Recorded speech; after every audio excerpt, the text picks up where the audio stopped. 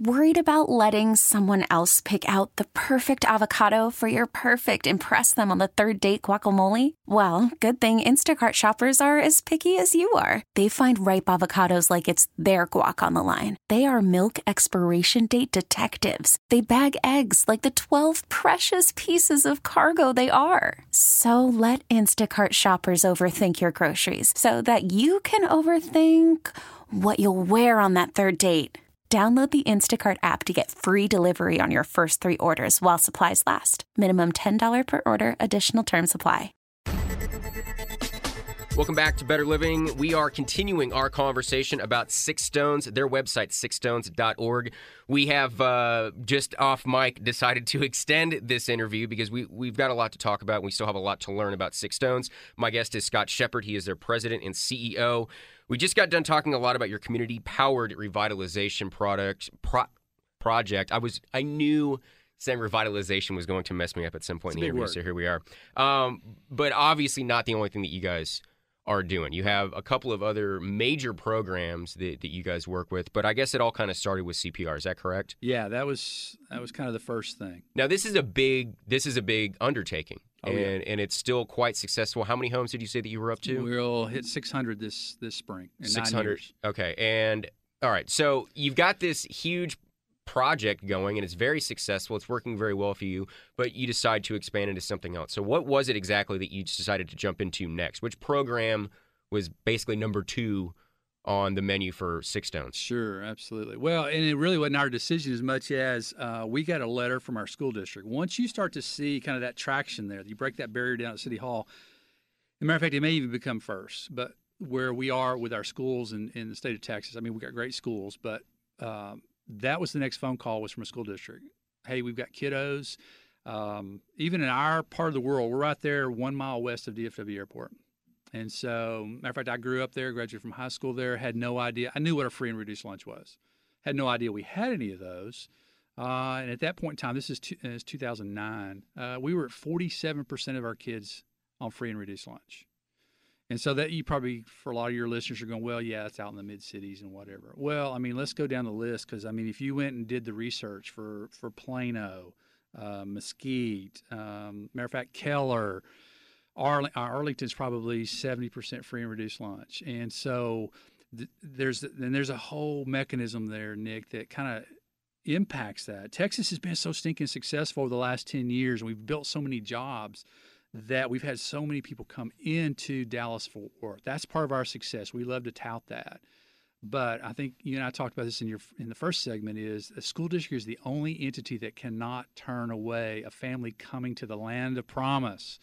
And so, man, it's what is pounding our school district. So they're looking for resources. They're looking for ways. So they called us and said, hey, we noticed you have kind of a food pantry, and we've got hungry kids. And so we talked.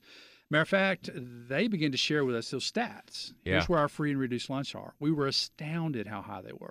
I think it is maybe the most shocking thing that I have come across doing this show because you'll end up, like you're saying, Texas is doing great. You know, especially the area, if you can, when you drove in, I bet you saw a lot of skyscrapers going up and you see those cranes.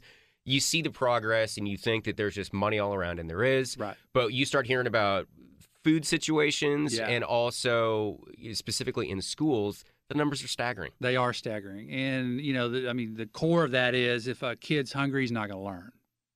Absolutely. So school districts are dying for, and that's usually the easy on-ramps to put a food pantry in. But at the same time, these schools are dying for the resources to get to these kids. And that's really where it started for us. They said, hey, you're feeding our kids. We have a dream. And so we asked them, so what's the dream? And they said, well, Fort Worth has a huge back-to-school event. Dallas has the big mayor's event, which 50,000 kids show up. But 50,000 is not a dent in Dallas County.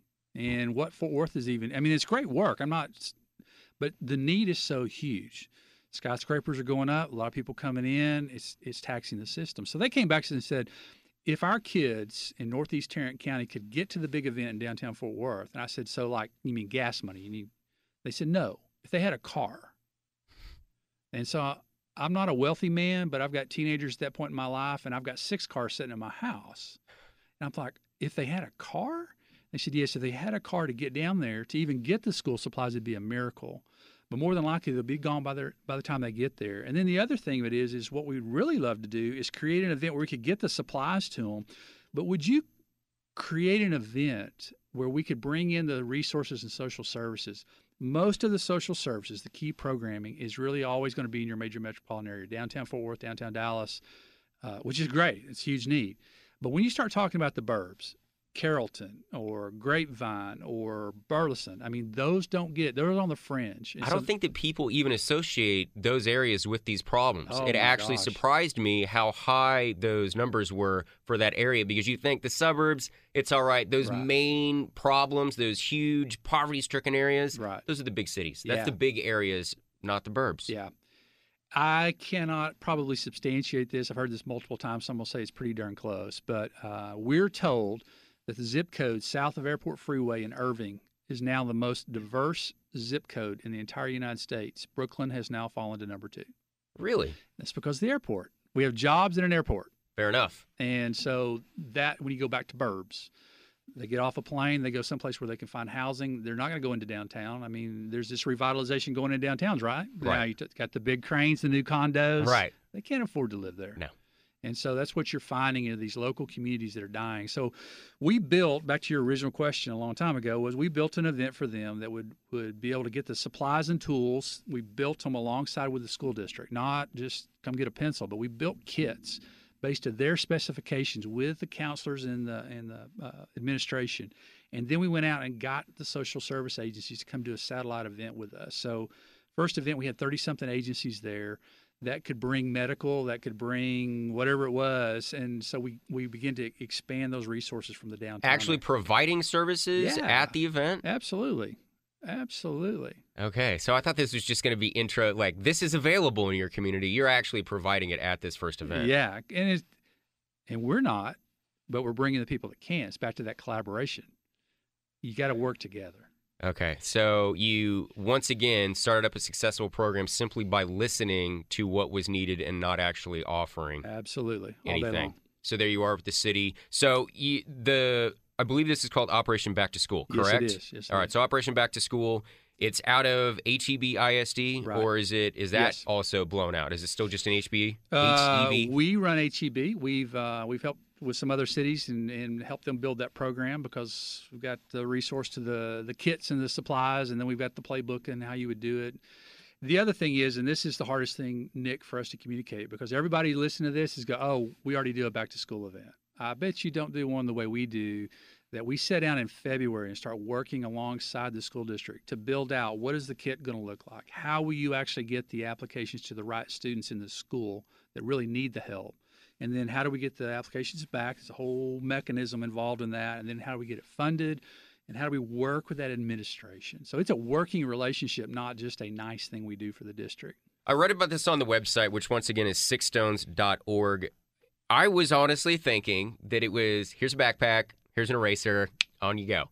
I had no idea it was this involved and this in-depth. Yeah. Talk to me about what are actually in these packages, because there's a lot of thought that is going into what you're giving to these kids. So what is in there? Well, because you said it a while ago, we asked, what do you want to give to these kiddos? The school district sits down and says, well, this is what we need for our pre-K to 2 and our 3rd through 4th. And then the other thing we came back to after about 3 or 4 years, they came back and said, you know what, no one helps a secondary student. Will you build that for us? So we went out, we get these kits built every year and do it at a very reasonable cost. Matter of fact, probably a third of what you would if we sent you down to Walmart to buy it for your kids. And so it's cost effective, but it's the tools that the district says this is what will help a kid be successful. And so that's how we built those out. And so we've got mechanisms to do that, and that meets their need. But then we ask the district, well, we need to be able to program. We need to figure out what the supply needs to be based upon, the number of free and reduced kids. So we came up with a whole system where we work with the counselors. Can't get direct information from a school district, but they can help us with student ID numbers to be able to do some processes. It's kind of elaborate.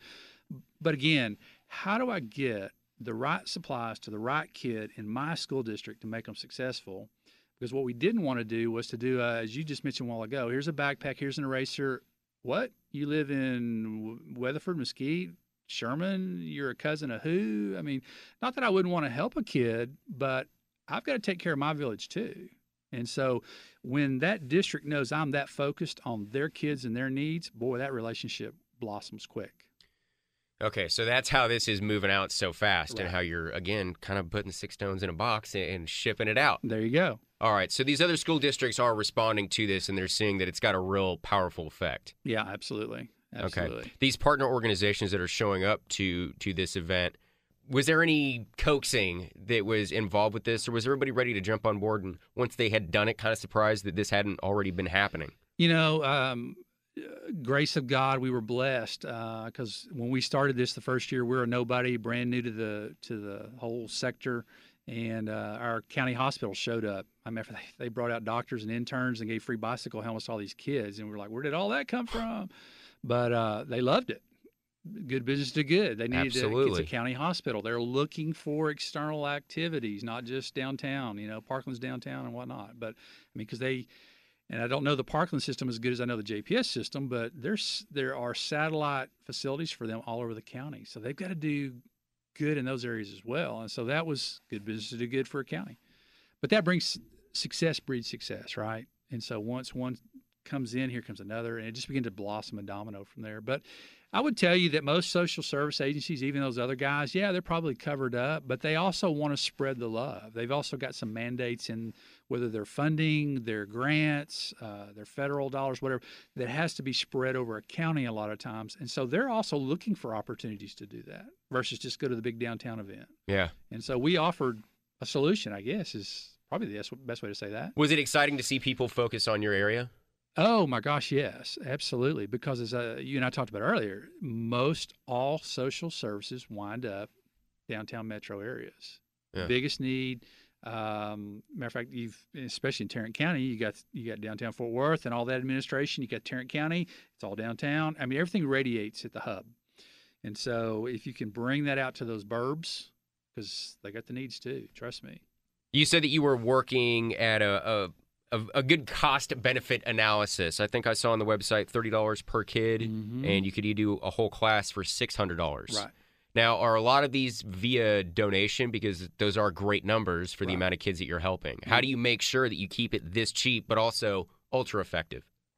Well, you go out, you build those. I mean, it's like any business, right? It's cost of goods. So we've been able to go out and work with 2 or 3 suppliers. We put it out for bid. We've got one that we kind of go to all the time, but they usually come back the cheapest. But we build that kit as cost effective as we can because we want to keep the cost down, and then we put it out. I mean, to individuals, corporations, whoever, sponsor a child, and you'd be surprised how, I mean, people want to help kids.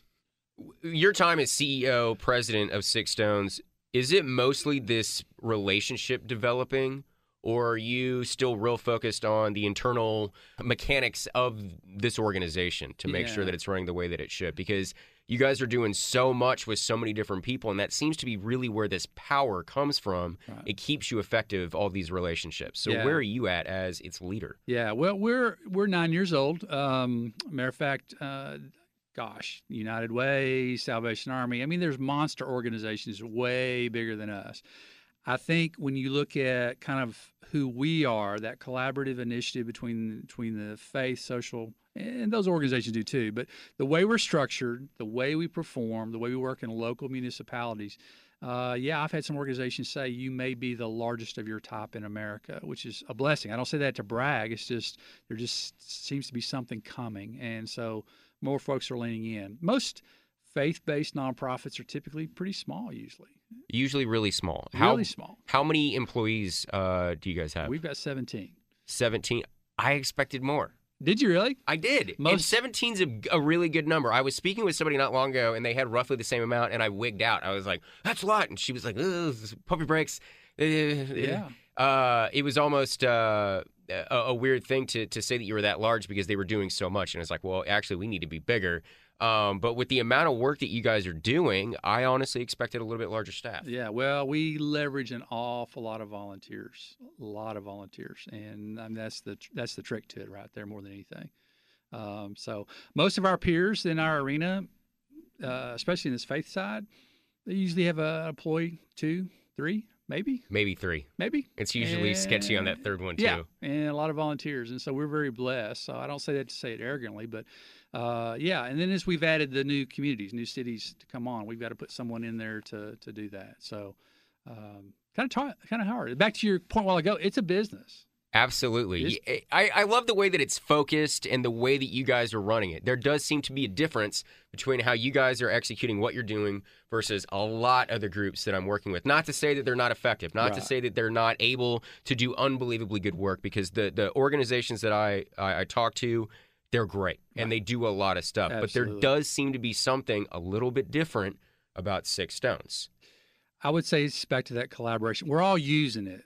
But and I don't mean this arrogantly, I think we're doing maybe a little better job in a lot of respects building that collaboration across those sectors. What is that difference then? What makes that so different for you guys? Because I know a lot of organizations that have, they have lists of partner agencies, just, hundreds. Right. But this really does seem to be effective to almost a crazy degree. Well, let me give you something crazy here. This came up in one of our last board meetings. So, superintendent of our district came to us and said, "Put me on your board," which blew us away. They didn't even want to do that. But he said, "I want to be on your board. I want to be on your board," and so we did.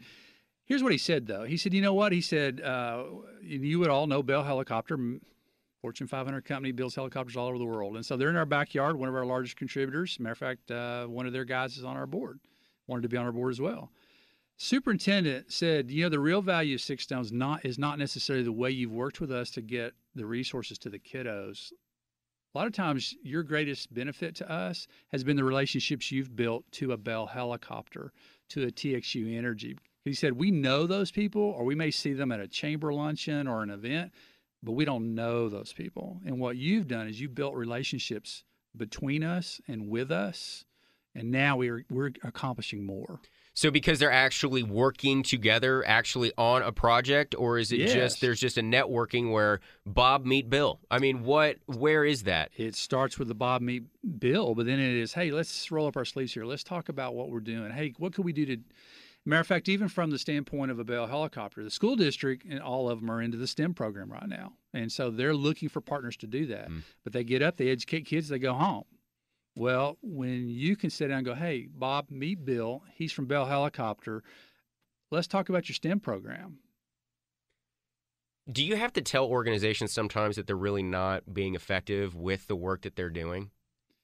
No, I think it's like us. Because I bet a lot of these organizations, especially these Fortune 500 organizations, they're doing something with charities and nonprofits already. Right. But it's like, hey, do you want to be effective? And I think that a lot of times your goal is to help, but you also maybe have to step on a few toes and say, look, your heart's in the right place, but let's actually make this work because it's not working right now. Be honest, it's not working. I will help you do that. Well, let's spin that a little bit different. I wouldn't say it's not working. It may not be working at the capacity or the level or what it could work at, right? Optimization. Right, because if you go in and I specifically have an agenda to deliver X to you this way, okay, it may be a great thing. But just like Bell Helicopter supporting an event to get school supplies to these kiddos, that's great. That's the delivery. Mm-hmm. But then they sit down and go, hey, but now we have a STEM program, or we have this program, or we're trying to develop this in our district, or we're trying to educate kids this way. Can you help us do that? Man, that just opens up. That's really what I'm saying is they begin to dream about what they could do, not just, oh, thank you for sponsoring this. And you're able to kind of fulfill that capacity for them. Yeah, they see that they're like, oh, finally, I got something to do. You guys are it. Yeah, and it goes back to what we talked about before. I mean, our superintendent literally asked. He said, "Hey, I'm building this STEM program. Do you know anybody over at Lockheed Martin?" Yes, I do. I can.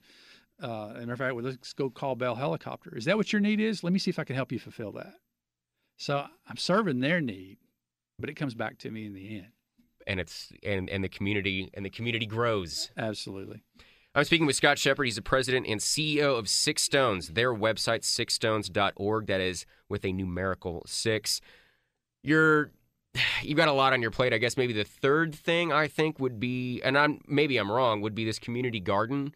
So do you want to talk about the community garden, or is there another aspect of Six Stones that you wanted to talk about? Because we've talked about CPR, we talked about Operation Back to School. Right. Actually, you know what? I'll take that back. Let's talk about a New Hope Center. Right. Because I do want to. We're not going to overlook the garden completely. Okay. We will get to it. Good. But another big thing you guys are doing is the New Hope Center. Yeah. And that's kind of emergency relief. I think is maybe a good way to describe it. What do you guys have going there? Yeah, no, it's straight up. It's where we started. It's kind of the hedgehog, if you use your good to great terminology there. I mean, it's our day in, day out, and there's a lot of those. There's a lot of start on a consistent basis out of churches and groups all the time. Because right now, as we talked about earlier, food insecurity is a big deal, huge deal. Tarrant County, I think it's 25%. Dallas County, sorry, I don't know what that number is right now, but that's a day in, day out hedgehog for us. And so it's one thing we do. That for us, I'm going to go ahead and jump to the garden because you asked about that. Fair enough. Because I had a lot of people come to me and said, well, y'all got some vacant land because we're actually at an old grocery store that was owned by our founding organization at the time that helped us start. So you got this vacant land, what are you going to do with it? You got to put a garden out there and get fresh produce instead of handing out ramen and noodle to underprivileged families. I'm like, that's great. I majored in architecture. I've had a 2 before. I got you. Grow it, I'll kill it. I mean, I have a black thumb. And so the funny thing was, it was a city councilman in Bedford, Texas, came to us and said, hey, I'm driving to Coppell, and I'm going to garden with my grandkids. And we have a dream. We'd love to have a community garden in our city because, number one, it builds community. Number two, my grandkids could come here. It was a little selfish, but I got it. Got grandkids too. But he said the other is we can grow produce that we can put back into what you're doing to help families. And we said, well, that sounds great. So 7 years later, we have a community garden. We're actually converting that into an urban farm. If you've gone down and looked at Paul Quinn College and some of these, they're turning it into a social enterprise because there's a revenue stream there that can be generated because everybody wants farm to table and farm to market. And so, but it was a great way to collaborate with the city. They put some money in. I used the church's property. I used volunteers. I used a lot of different corporate sponsors. Built this killer garden and pavilion. And so now we also work with Tarrant area master gardeners, and we do a huge plant sale event for them. And you just leverage it. You just let community happen. A perfect encapsulation of everything that we've been talking about. You listened listened for the need. Right. Use your resources, put it together. Now it's growing. It's growing. So I saw on the website that you guys give about half the produce goes back. Yep. And then you said that you were going to kind of turn this into a little bit of a money maker. Are you actually partnering with restaurants or anything like that? Yes, we have a few there in Bedford, and we're converting the garden right now. That's kind of our big project this year. We did a little bit of a small test last summer.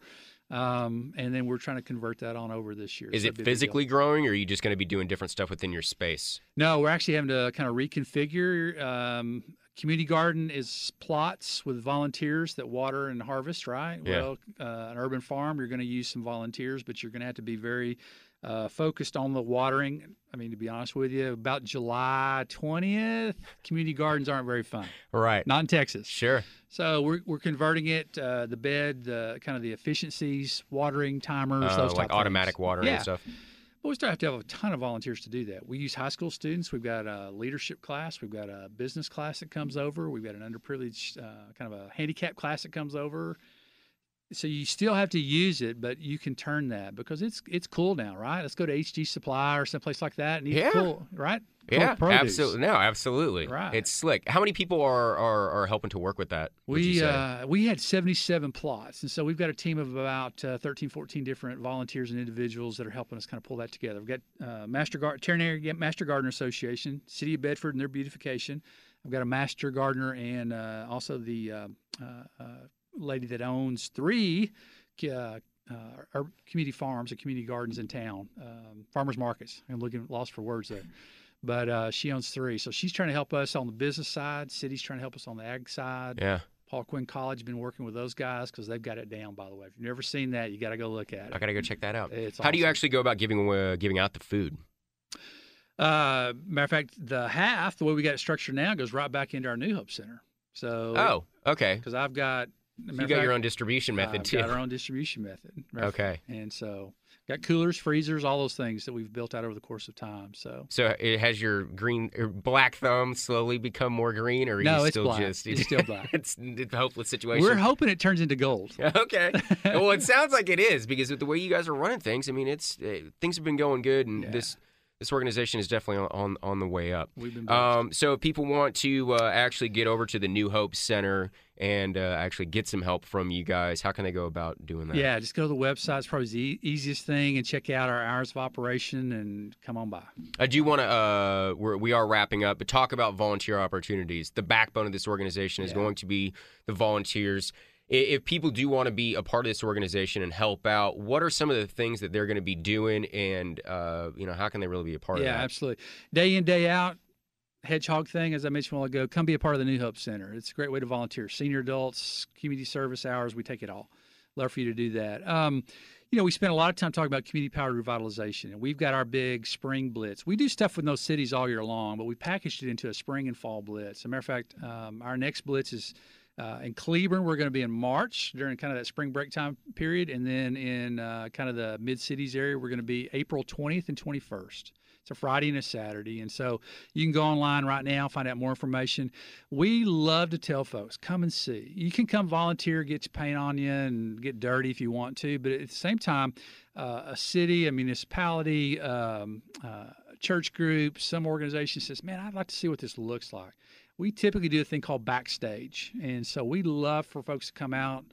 You can contact our office and say, hey, I heard about backstage, and I want to come and see. And we'll introduce you to the homeowners getting the help. You can interface with volunteers. Typically, we can interface you with a city employee or an elected official or a corporate person. Or we love for folks to come kick the tires. Is this just learning about what's going on to really, like you're saying, it's backstage, pulling that curtain back and allowing people to see not just somebody swinging a hammer, but what's going behind each swing and that nail that's getting hit? Absolutely. We love to because I'd love to see this happen all across America, and I guarantee you every city manager in America would love to see this too. So, hey, come and see. If we can help or be a part, we'd love to do that. For an event like the one you're having on April 20th and 21st, right. How many people do you guys expect to come out there and actually be a part of it? It's probably 1,600 folks over the 2 days. We'll work on somewhere between 40 to 50 houses in that time frame, depending on what the cities. They're all doing their kind of inventory and scope of works, but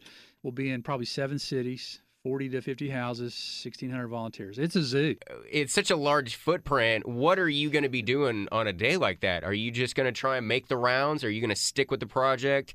How do you work on a day like that? Absolutely. Well, I make a lot of rounds. We spend an awful lot of time talking to a lot of people about how to make it happen. That's really kind of my role at this point in time, is really cast vision and connect people to the capacity of it. So you're working the walkie-talkies and moving around and just kind of watching it all happen. What does it feel like when you complete that kind of work? That's a lot of orchestration. It's a lot of work going into it. I mean, I'm sure you guys have been planning this for months, if not the last year. Absolutely. To try and make it all happen.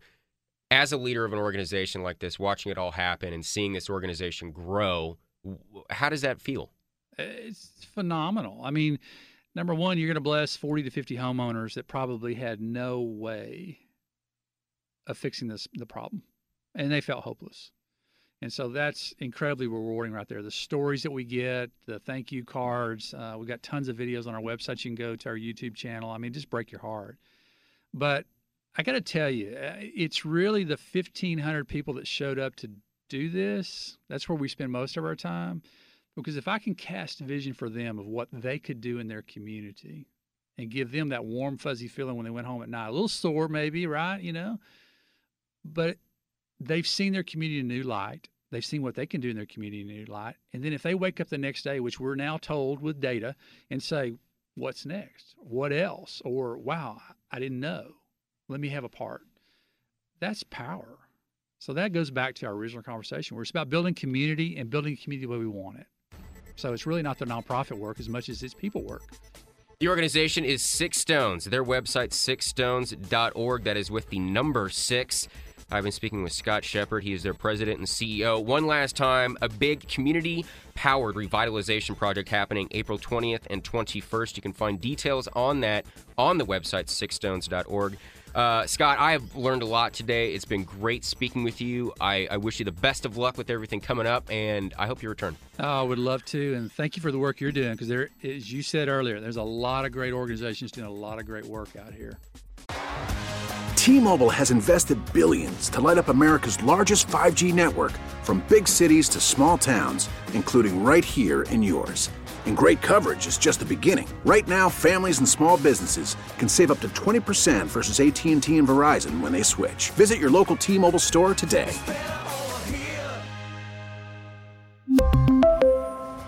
Plan savings with 3 lines of T-Mobile Essentials versus comparable available plans. Plan features and taxes and fees may vary.